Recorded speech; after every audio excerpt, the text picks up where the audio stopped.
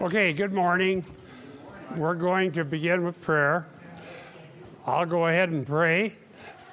Thank you, dear Lord, for fellowship of the saints and for your kindness and mercy, for the forgiveness of sins, for the blood atonement, for eternal hope, for answered prayer. Pray that you be with everyone who's going through battles, which is everyone. And Lord, help us do things your way, think in a biblical way, and believe your promises. And we ask you to help us do that in Jesus' name. Amen. Okay, today, as we see the church took action, which we mentioned after Agabus's prophecy, I did a little more thinking about this. I don't see anything in the text that tells us how Agabus knew there was going to be a famine. I mean, there was no description of a mechanism. He's seen to be a prophet, and he was a valid one. And he just said what was going to happen. I've argued that we don't have anybody on the scene of history like this now. In fact, on July 8th, I was wrong. I had Deuteronomy 13 and Deuteronomy 18 turned around. Okay, Deuteronomy 13 is about going after different gods, and in 18 was about it doesn't come to pass. Now, somebody, I don't want to get it wrong twice in a row, so if somebody wants to check that, fact check me. I hate being wrong, but you know the fact is I'm pretty good at it. Fake news, me too. Yeah, I know, but I really don't like being wrong, but it's a lot of work not to be, and you still are sometimes. I think 13 is about other gods, Deuteronomy. Yeah, there's a mic over there. I don't know. I don't see our mic person here, so go ahead. Is it 13? You are correct, Bob. I'm sorry, I got my mic here. Jonathan. Oh, hold on. I got to turn it up. Go ahead. Oh, okay. There we go. Yep, you're correct. It's chapter 13, you shall go after no other gods. So if a dreamer comes and arises among them and gives you a sign or a wonder, if the sign or wonder he tells you comes to pass, and if he says, let us go after other gods, which you have not known, and let us serve them, you shall not listen to the words of that prophet or that dreamer of dreams, for the Lord your God is testing you. So there's a theological test. Yeah, amen. And so we have pushed that, and certainly it doesn't change under the new covenant. We're not allowed to go after other gods in the new covenant. And that's why, by the way, the doctrine of Christ is non-negotiable. Who Jesus is has to be understood, taught, adhered to, proclaimed, confessed, and we can't negotiate on that. And I've got an interesting, I think, very interesting report that came from Israel. The article on the New Apostolic Reformation went out, and they've got it translated into 4 or 5 languages, and it's going all over. I got a really nice feedback email from Israel, and the guy said the article's bulletproof, so they can't argue against what it says, so they're trying to deflect by saying, oh, why should we be talking about doctrine when we have people being killed? So their way of deflecting, some of you may not know what that issue was. I was asked for permission to republish an article we did on a New Apostolic Reformation called The Roots and Fruits of It. And at the heart of it, there is a false doctrine of Christ. And if you take away the idea that somehow humans can achieve the same status that Christ had, at least during his incarnation, and get rid of the uniqueness of Christ, then we can hope to do greater miracles than Jesus ever did. So their claim is that they're going to do these miracles. But as a matter of fact, they don't. Now with the media, social media and videos and big meetings that can be televised to charge up the troops and rally the people that are following these false teachers, they can make all kinds of grandiose claims. One guy was claiming that 5 people were literally raised from the dead at a series of meetings in Florida. This was some years ago. But the guy's a false prophet, and one of the national TV networks went in and researched it. They couldn't find any evidence that anybody was ever raised from the dead. But whatever's going on in Israel, here's what you need to know, and this is a good application of Deuteronomy 13 and what we've been taught in the New Testament.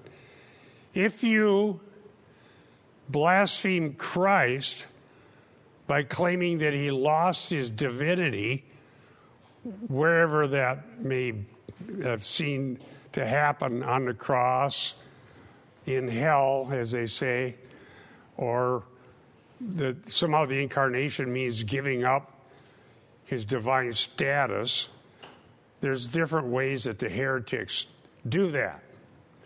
Okay? You're still a blasphemer.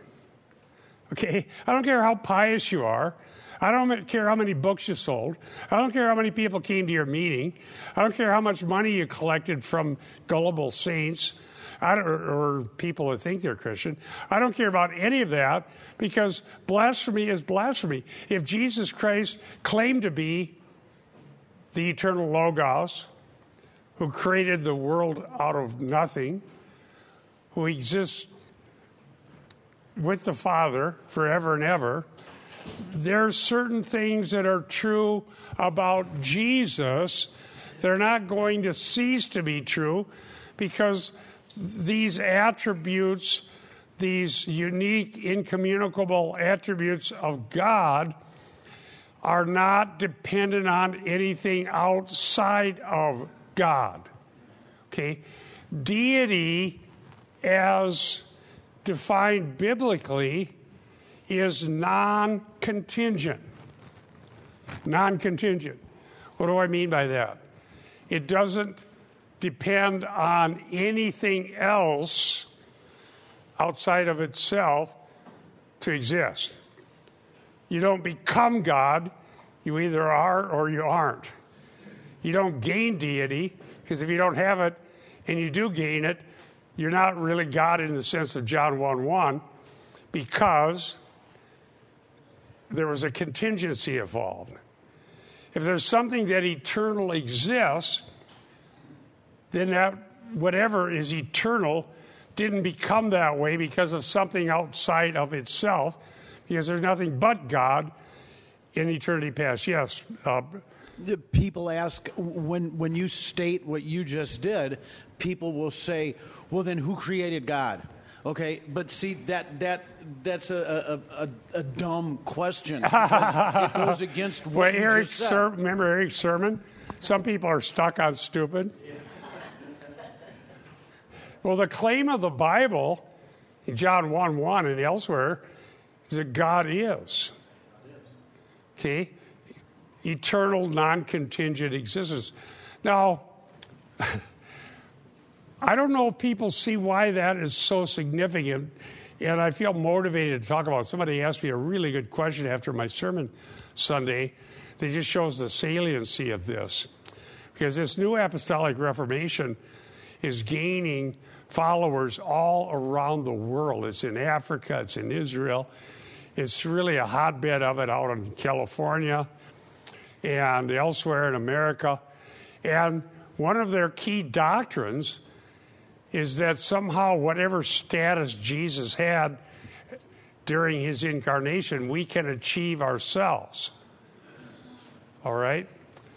But if that's the case, We've just lost the uniqueness of Christ, which is clearly taught in the Bible. And so we wrote an article about that. It's translated in these languages. And I got a great report about they can't argue against it's bulletproof. So they just say, well, we sacrificed or we did that, or one of our people was martyred because of some conflict, which, okay, but deity is. Now, let me give you some terminology. It doesn't hurt for the church to learn doctrine. All right. We need to distinguish between linguistics and ontology. Now, I'm going to bring Eric in on this, so get that mic all hot and ready.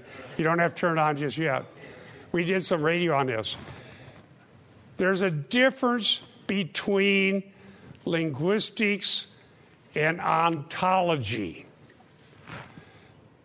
or terminology and ontology. Let me tell you why I'm saying that. In John 10, I think 40, where is it, 34 to 36? Somebody might want to look that up. In John 10, I think about 34, somebody find where they're debating about Psalm 82. Ye are gods. 34. Yeah, do you want to read that little section there, and I'll tell you why I'm saying what I am. The Jews picked up stones again to stone him. Jesus answered them, I showed you many good works from the Father. For which of them are you stoning me? The Jews answered him, for a good work we do not stone you, but for blasphemy, and because you, being a man, make yourself out to be God. Jesus answered them, has it not been written in your law, I said you are gods? If he called them gods to whom the word of God came, and the scripture cannot be broken, do you say of him whom the Father sanctified and sent into the world, you are blaspheming because I said I am the Son of God? There you go. By the way, I like to commend great commentaries. I commend J. Ramsey Michaels' new commentary on John is fantastic. I just read that. Someone asked me about it Sunday after church because I had brought up this thing of the New Apostolic Reformation and the Word of Faith movement teaching that little gods doctrine. And it's Psalm 82. So let me address that based on that passage. What they were talking about words, okay? Now, Psalm 82 is an interesting passage in its own right. I believe it's about the divine council. There were multiple Elohim in the divine council that came before God and included evil beings. Now, we see that in Job 1 and verse 6. We see that, which one is it? 1 Kings 17, where one of these divine council becomes a lying spirit in the mouth of the prophets. Remember that one? And there's other such things. Okay, so you read Psalm 82, and you get down to verse 6, and it said, you are gods, nevertheless you'll die like men. It's not a commendation. Okay? I hope this helps us. Ye are gods, nevertheless you'll die like men. True deity is non-contingent. True deity, like that of Christ, exists from all eternity. He is. He said many times in the Gospel of John, I am. I am. Unless you believe that I am, Jesus said, you'll die in your sins. In the beginning was the Word, and the Word was God. And then in the Greek, the implication is the Word was face to face with God. So the deity of Christ is clear in the Gospel of John. But we're not talking about, in John 10, ontology.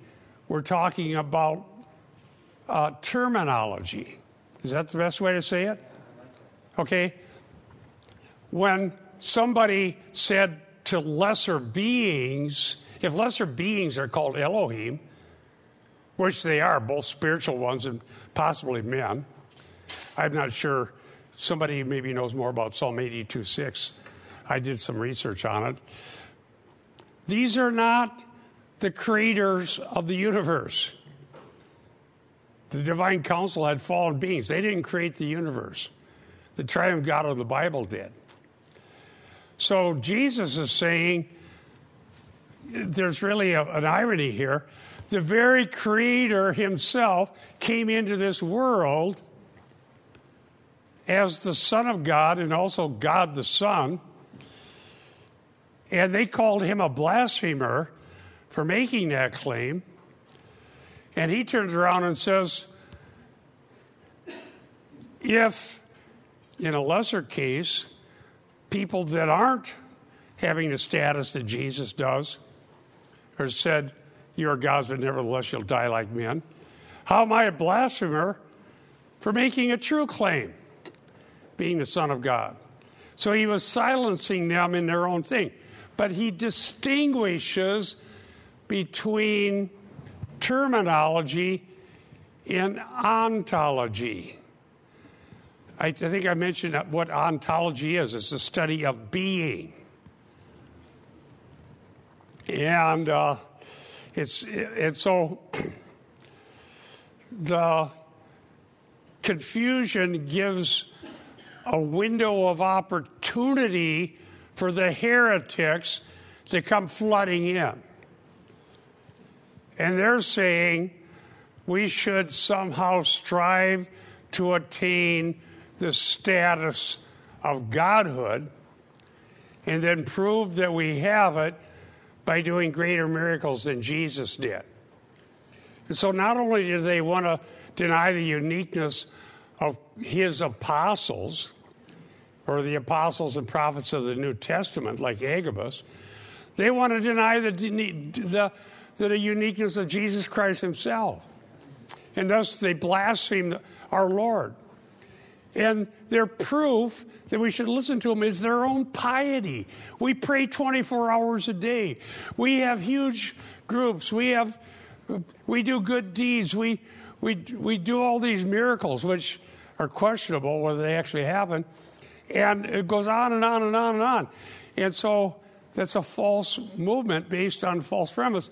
But most people aren't going to be able to distinguish between ontology and terminology, and they don't get it. So I'm saying all of this to hopefully help somebody not fall into this. Now, go ahead, Eric. I wanted you to comment on that. Well, it's interesting when we get back to that John 10. The reason why the heretics, as Bob is pointing out, want to use the sons of, well, when Jesus says you are gods, what the heretic wants is that to be interpreted that Jesus is saying that to men, that men are like gods or are gods. And specifically, they'll interpret it as a reference to the judges in Israel. The problem with that is, if they're right, then they would argue, well, see, we are like little gods, therefore we can do things just as Jesus did, and it's an attack on the uniqueness of Christ. But the term God, as Bob is pointing out, is used in a functional sense as it was used. Everyone has heard of the term the Lord of hosts. Well, he's the Lord of what? Well, the divine council. And so these little gods, the Elohim, the im ending, by the way, is plural. So when you and I see in our Hebrew Bible God, it's Elohim, but we know that it's referring to the true God, it's one. But the divine council, which the Lord sits over, are angels. And they're given functional language called gods simply because they rule the universe. Now, Jesus is the Lord of them. And proof that Bob is right in his interpretation, look at Psalm 82. Psalm 82 doesn't make any sense if there's gods that Jesus is quoting. Yeah, because why would they die like men? Exactly. Why would there be a likeness? Because they are men. It doesn't make any sense. Let's turn to Psalm 82, 6 through 7. So here's the reference that Jesus was quoting from.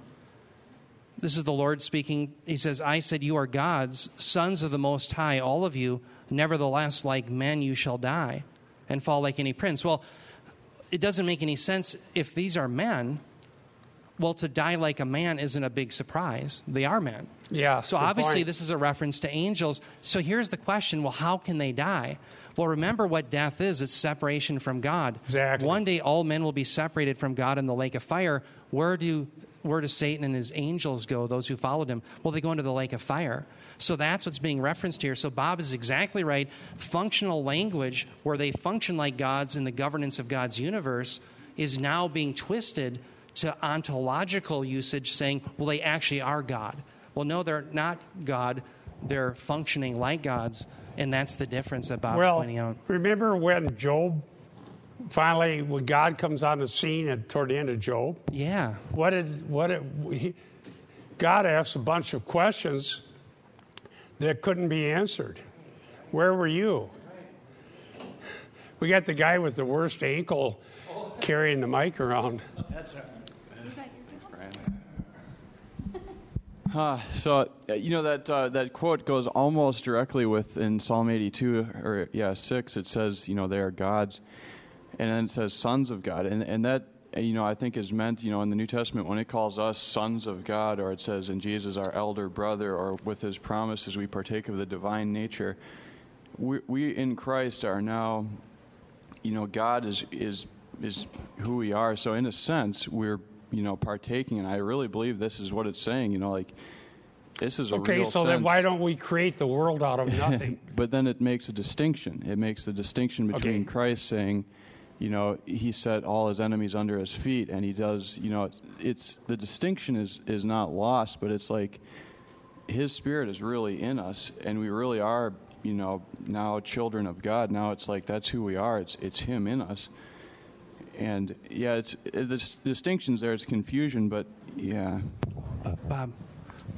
Go ahead. Eric, I would distinguish between being with Him, which is that language, and being Him. So to be a son of the Most High means you're with Him. You have all the benefits, the privileges, because He earned it for you, but it doesn't ever mean that we can be Him. So, in fact, we're going to be doing baptism today. Baptism is about being with Christ. So I'm a son or a daughter. I'm so identified with Him. I'm dead to the old world positionally. I'm alive positionally. But it's not because I'm Christ or I'm God. It's because I'm with Him. Okay, so there's a distinction then between being with Him and being Him. And that's what Bob is pointing out. Right. And the sons of, by the way, you have to look at the range of meaning. Sometimes it means characterized by. I'm getting ready to preach starting in Ephesians 2:1, about being, first it starts out, and you were dead. By the way, the word were there, you being dead, is ontos, where we get our word ontology. We're in a state of dead. And then it holds that in abeyance until later it says, but God made you alive. So you got to sit there and contemplate being dead for a while before you get the answer. I love how Paul wrote Ephesians. It's so exciting. All right. That was my statement about that. Now, here, knowing there's going to be a famine, they took action. Now, this was their decision to do. And so what we want to do as we get into this topic of God's providence is distinguish between God's providential will and His revealed moral will. And we've got to think about Deuteronomy 29:29, and we've got to think about our freedom to take action or not take action depending on what's in front of us. And we need to think about what's forbidden and what's allowed. When these categories became clear in my mind about 15 years ago, it was utterly liberating. Because I had spent so long laboring under false ideas about what providence actually meant. I was thinking of a case where it was in the 80s when I was finally starting to dawn on me I had my categories wrong. I was driving old Buick LeSabres from the late 70s until they finally started making cars that were worth driving about 20 years later. There were no horsepower or anything in the 70s, but at least the LeSabre was smooth, and my wife liked it. So I kept rebuilding them and fixing them. So I decided to rebuild the engine in one of them. And I worked and I worked and I worked, and we pulled out the engine and we did this and we did that. Got it all. Finally, it just took forever.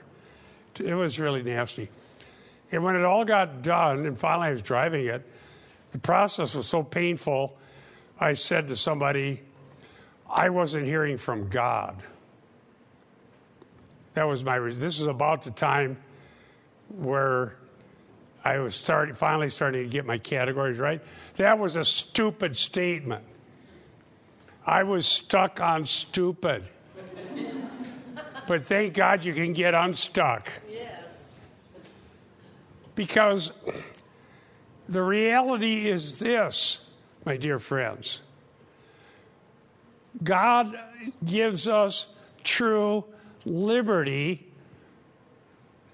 in Christ, knowing that any valid decision may end up being less wise than we wish it was, but it's not a sin. And during the process of rebuilding the car, I was still a Christian, and Bert Sisler, God bless him, he helped me a whole lot. And together we got the thing done, and I was driving a car, but it was time to think of some other way of doing this. But see, dear ones, once we get the categories right of what's forbidden and what's allowed, and then we start thinking about providence, we will realize that we were thinking wrongly. We were thinking, at least I was, and I think most people tend to, we assign providence to everything works out nicely now. Okay? We bought a house, and it turned out to be a great house to buy, and it went up in value. We bought a car, and it wasn't a lemon. We got a job, and we loved the job, and it made us a lot of money. We just think providence means it all works out the way we want it to. But that's not the biblical doctrine. So I found 2 articles. One of them, the first one I wrote was 15 years ago, 2003, issue 75, God's Will and Christian Liberty. CIC, 2003. How can that be 15 years ago? It was like yesterday. But I reread this and marked up my copy, and it's a lot simpler than the more technical later one, issue 113, which is still a good one. But it tells us what the categories are, and it comforts us that we can use wisdom and use the wisdom we have, and there's no recrimination. We tend to, even husbands and wives, they tend to recriminate one another based on whether a decision worked out favorably or not. Do you know what I'm talking about, or is that just me? What kind of a dumb thing did you do? Or why did you do that? My wife's good. Yeah. Well, it really wasn't my point, but... So, let's go to our next slide here, and then... So we got issue 75, issue 113. I want to talk about that. So they were exercising their liberty to take action to supply relief for a famine that hadn't happened yet. How it was that they trusted Agabus, we're not told, but they did. So it says in 1 Corinthians 8:5, for even if there are so-called gods, there's what we were just talking about. Terminology, linguistics. So-called gods, whether in heaven or on earth. Now, there are Elohim in the heavenly council that are fallen, as we were saying. Indeed, there are many gods and many lords. So they lived in a world of paganism, certainly in Antioch, also over in Athens and Corinth and so on, over a ways west. And as I showed in some of the quotes we've done in Ephesians, some of the texts that have been unearthed and recovered, especially from Asia Minor, shows how they believed in fate and luck. And it's interesting. This is how humans in their fallen condition tend to be inconsistent. One of the quotes that I made was from a group, somebody who wrote and said, just give in to it. It's all going to happen. Give in to fate. Don't fight against it. You know, it's going to happen. Fatalism. But it never has stopped people from being superstitious, having religions, doing things to try to stave off bad fate, try to appease the gods that they think are causing it. But that's just the way it works. But notice these so-called gods are not those that have the status of the triune God of the Bible. And terminology-wise, there are gods and lords. But for us, there's only one. Why? I think that's the next one. But one, verse 6. Because we aren't pagans. The God who exists, who created everything out of nothing, is not silent, as Dr. Schaeffer said. He is there and he's not silent. God has spoken. Hebrews 1 through 3. If God had not spoken, we would all be pagans and we'd be wondering what's going on and why. We'd probably be out there with a smoke pot, you know, trying to scare away the demons, or being superstitious, or hoping for luck. Remember that one citation I used? What was that? Agatha Tuke was good luck. It was a goddess. May the goddess of good luck shine on me, so you go buy a lottery ticket. That's a plan. But the pagans are known for magic, fatalism, and polytheism. The gospel confronts this with the truth of God's sovereign rule over his universe. Now, when we teach this, which I think we cannot be denied that it's biblical. There's verse after verse after verse telling us this is biblical. But a huge section of Christendom, if you want to call it that, hates this and will deny it with every possible way they have to deny it. Why? Because if they think if God's in charge of his own universe, then God's responsible for evil, and I don't like that. It makes me feel bad. And how many of you know in this day and age, feeling bad means something has to change because somebody did something and they have to change? I feel bad. Where's my crying closet? Where's the ACLU when you need them?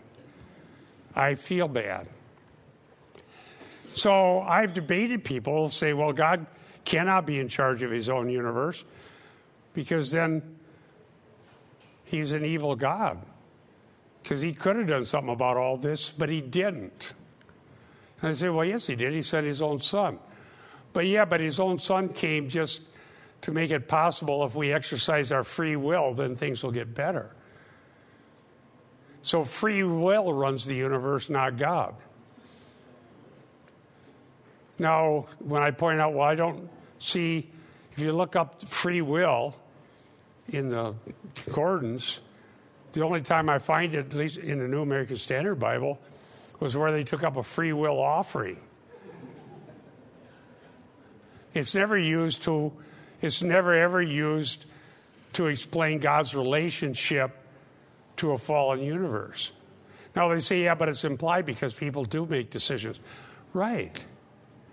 God allows people to hate him to live on his earth, enjoy his bounty, breathe the air, enjoy the sunshine, enjoy the rain.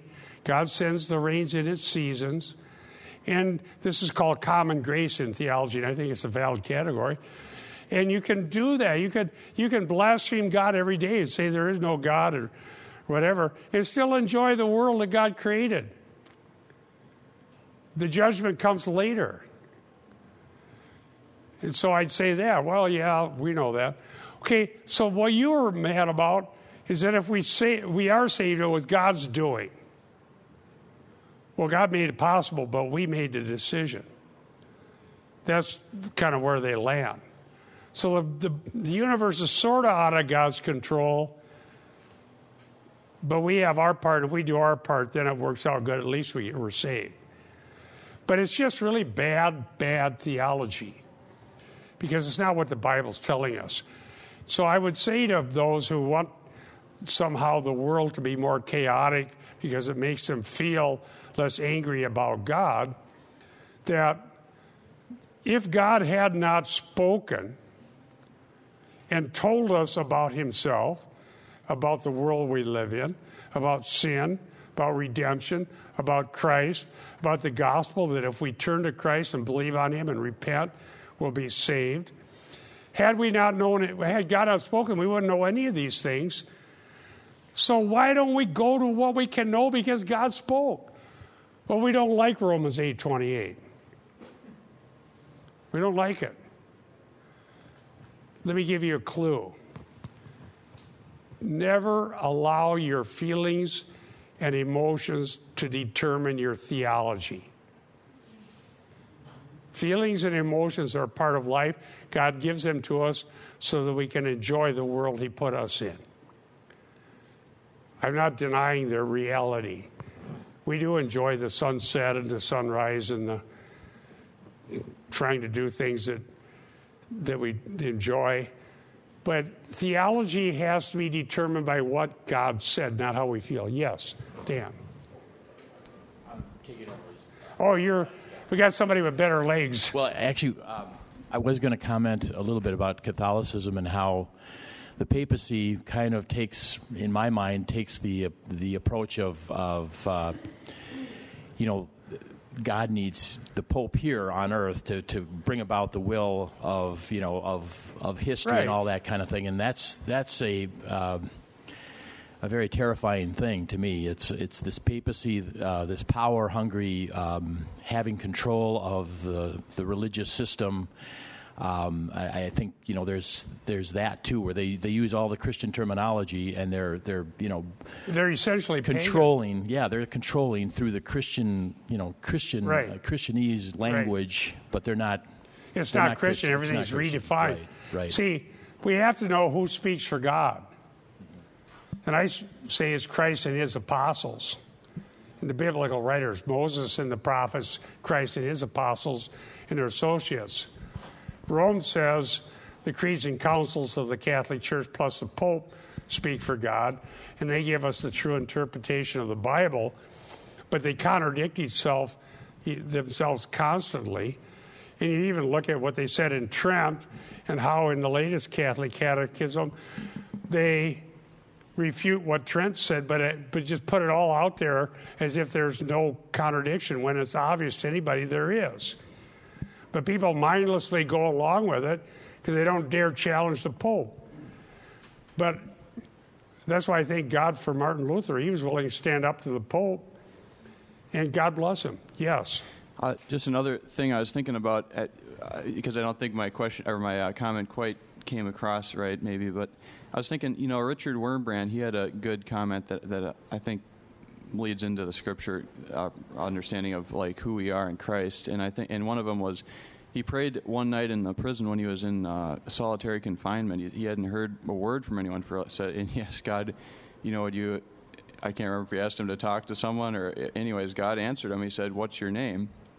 And Richard Wurmbrand, he was thinking, for some reason, how God works. He puts us in situations that he knows where we're going to go with it. He knows our mind. And Richard was ashamed to say his name because he knew how he had been acting, and it's like, but because he knew another Richard that had died singing a hymn, or a song, and he just died with a smile as a martyr for Christ, and so he was ashamed to say his name, and after a while he said, well, could I have your name?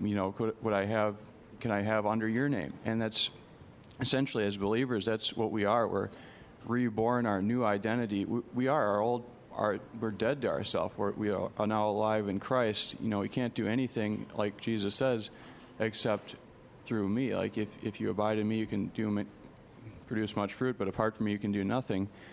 So there's this new identity, we are now everything, and I've been praying about it because I don't fully understand it, but it's like God's alive in us. That's the sense. Okay, so we have life from the dead. I agree with that. I don't know that I would endorse Wurmbrand, though, because I think there's too much mysticism going on there. Let's go to verse 6, and then let's talk more about this providence. I know there's a range of meaning, but if we're going to define this biblically, we've got a great English word, providence, that needs to be fulfilled and or filled out as far as its connotations and implications. I think it accurately defines what the Bible says about God. The way we use it wrongly is by using it when things work out favorably. That was providential. But when something goes bad, that wasn't. Have you seen that used? I mean, I tend to do it myself. But providence, you got to know this. It contains good and evil. How do we know that? What Peter preached in Acts 2. This man was crucified by the predetermined plan and foreknowledge of God, but it was done by the hands of evil men. So God ordains even what involves moral evil, crucifixion of Christ, but he uses it for a greater good. He raises him from the dead, and some of those who hated him end up being Christians.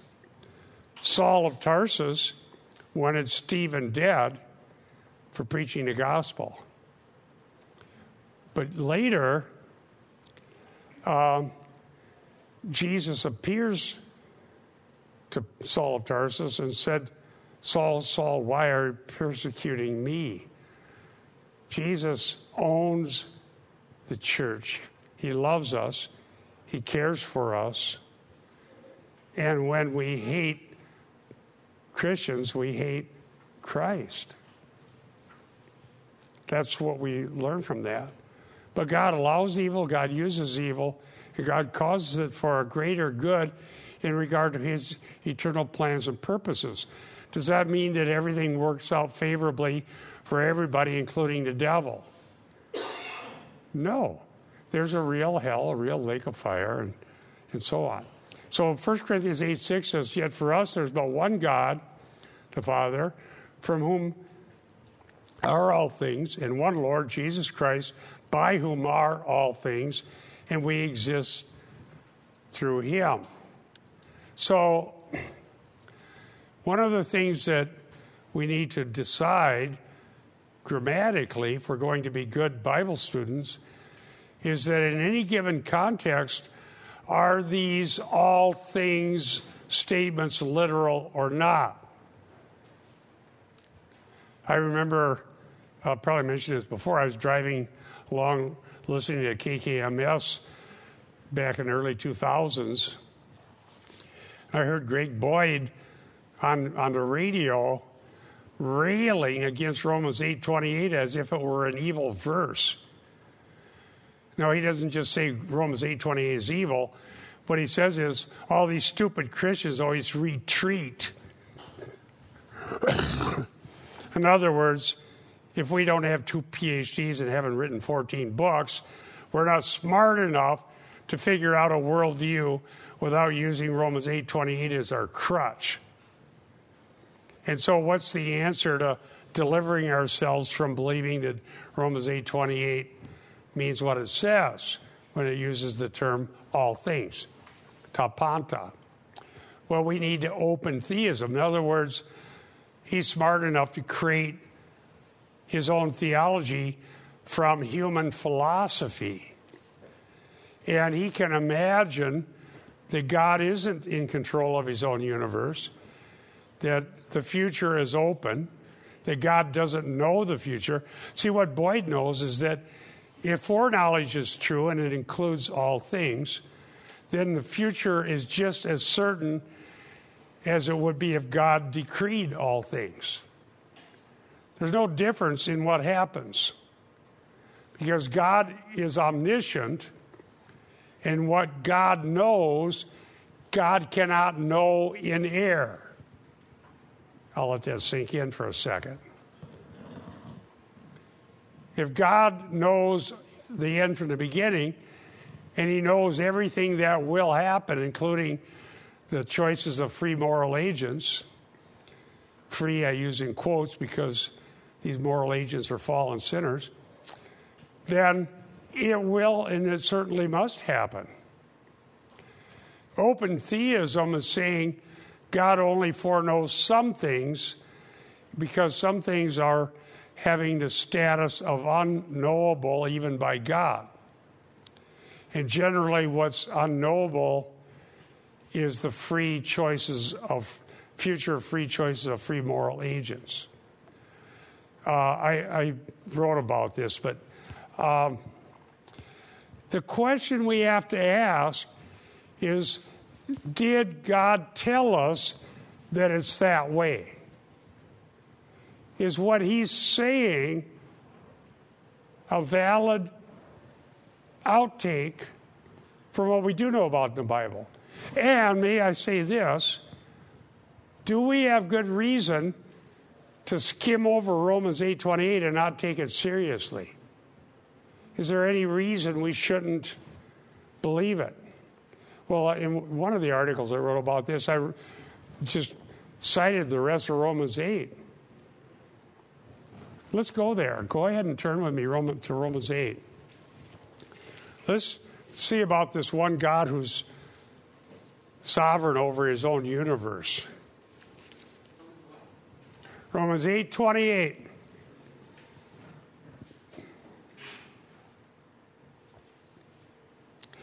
We know that all things work together for the good of those who love God, those who are called according to his purpose. For whom he foreknew, he predestined to be conformed to the images of his Son, so he would be the firstborn among many brothers. There is that idea there that will be like Christ and conform to his image. And those he predestined, he also called. Those he called, by the way, that's the effectual call, not the universal call. He justified, and those he justified, he glorified. These are given in tenses that would indicate the certainty of this coming to pass. Now let's read on. What then are we to say about these things? If God is for us, who is against us? Implied answer, nobody can ultimately harm us. He did not even, verse 32, spare his own Son, but offered him up for us all. How will he not also with him grant us everything? Who can bring an accusation against God's elect? God is the one who justifies. Now there's the ultimate Supreme Court, right? Once he decides, it's done. What does Satan do? He accuses the accuser of the brethren. It's in Zechariah and Revelation. How is his accusation silenced? By the blood of the Lamb. Who is the one who condemns? Implied answer, no one. Christ Jesus is the one who died, but even more has been raised. He sits at the right hand of God. That means place of all power and authority, Psalm 110:1. Intercedes for us. What do you think about that? Jesus is praying for you. What does that tell us about Jesus? He's loving. He's merciful. He's omniscient. Why do I say that?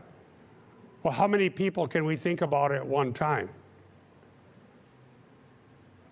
A finite mortal person might have a whole bunch of people on his or her prayer list, but it's a pretty short list compared to everybody.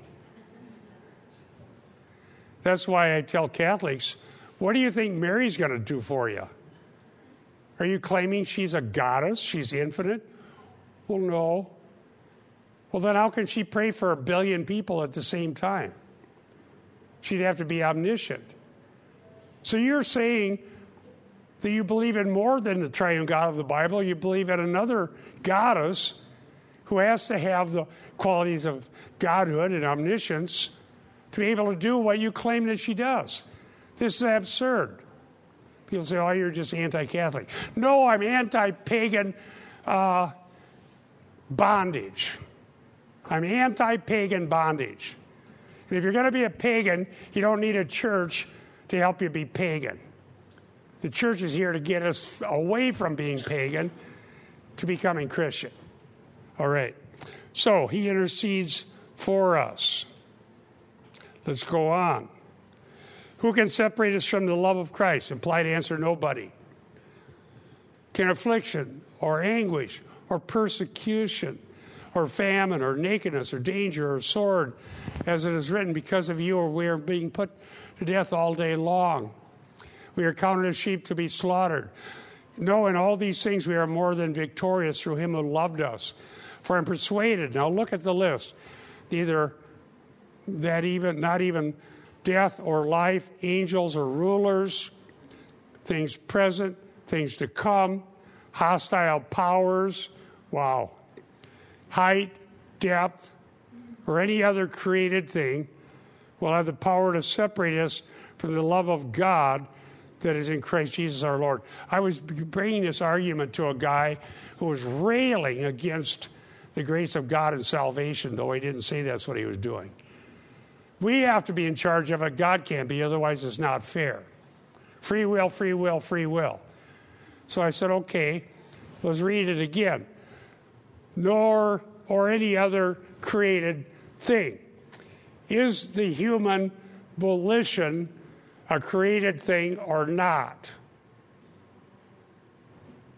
Or does human willpower coexist with God from all eternity? Well, no, created. Well, there's your answer. You're reading something into the text which the text itself denies. And so people live in fear. Tomorrow I might decide something different, then I'm going to go to hell. I might decide to commit apostasy. I might decide to not serve God. I might decide I don't like having Jesus as Lord over my life. Or maybe I did something like that in the past and I can't believe that Jesus will forgive me or cleanse me. Here's what it says. So assurance is a valid thing. That's why I think Hebrews is so great. But there it is. Luann, if somebody could bring the mic. Well, I was thinking that, and you kind of summed it up here, but prior when you were talking about providence and you gave the example when good things happen and people want to think it's providence, but providence is supposed to be the comfort for the believers that even when things are bad, because the Bible talks about things are going to be evil and it's only with tribulation that you enter the kingdom of God. That's where providence gives us this encouragement and the comfort. Right. That's exactly good. That's a good application of what we just read in Romans 8.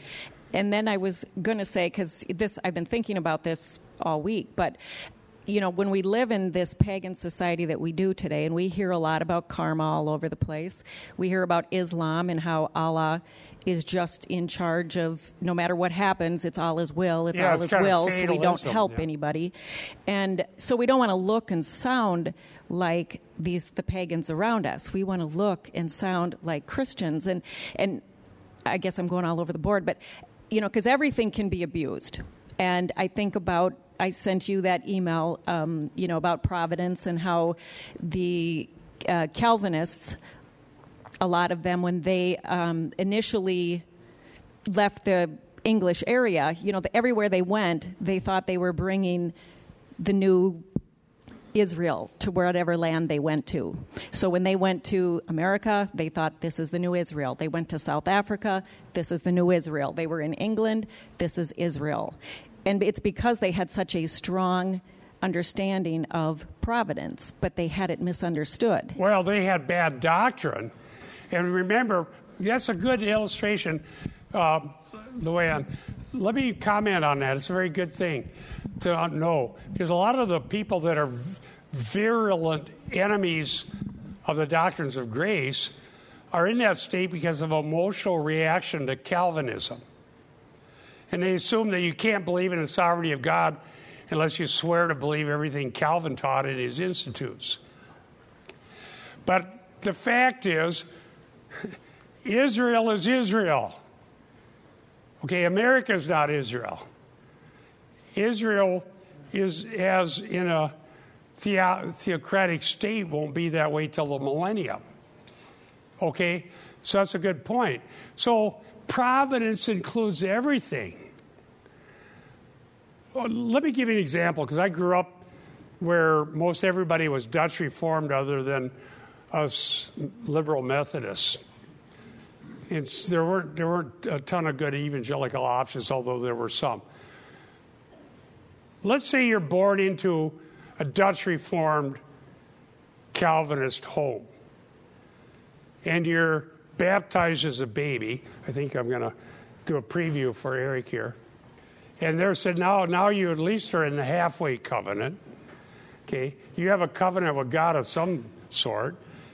You're part of the New Israel if you stay in this church, and if you don't marry somebody who's not Reformed, and if you make sure your babies are baptized, and you teach them they have to obey the law of our church and whatever that might be, that'll make you Christian. And so all of that was going on, or this idea that we get over, the Puritans come over here, this is Israel.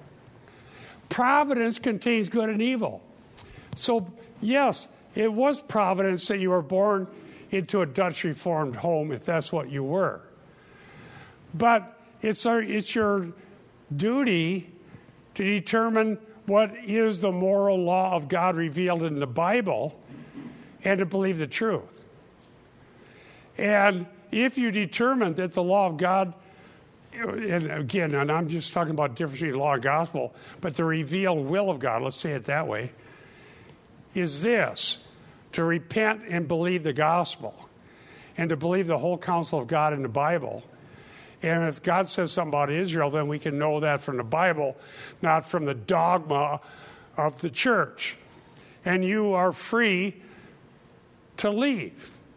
You don't have to sit in that church anymore, and you have to sit in Rome. Okay? And there was a lady that we knew in Iowa who came to Christ, and she was in a Reformed church, one of the least abusive ones. I'm sorry, I don't want to put you off, but I'll finish the story as quickly as I can. And she said, I want to be baptized. I don't believe that being baptized as a baby was God's will. I want to be baptized. So she came over and was baptized in our evangelical church, because she was praising God. And providence contains good and evil. What is good and what is evil has to be determined by our knowledge of the Bible. Go ahead, brother. I think my question was just answered by my sister here. But at any rate, I see a bookends happening here, 8:28. All things work for good together. And then verse 35, a description of all things, which is neither height nor depth nor... Yeah, exactly. And then, but as I say, she just answered it. For back to 8:28, we know that all things work together for good for those who love God on God's terms, right, and who are defined by God, the elect. Right. So all of the Hinduism, false teachers, they all work for good as long as we are in God, identified by God, right, and we see the difference. Providence covers all of that, but it doesn't have a good outcome. You might be wealthy, happy, healthy, and everything else, and then die and go to hell. Would that be a good outcome? No. Well, we're just getting started. If you haven't done it, you can download the PDF, issue 75, issue 113, and go ahead and ask your own practical, personal questions next week. How does this work? How does that change how I think? How should I live and choose a job or a husband or a wife or raise my kids? How do I do all of this based on what you're teaching? Or is this just high-level stuff for people who don't have anything better to do than study theology. By the way, I say that ironically. I think it is a good thing to do. That's what I do. Let's pray. Okay, issue 75, there's some copies of it upstairs if you want it.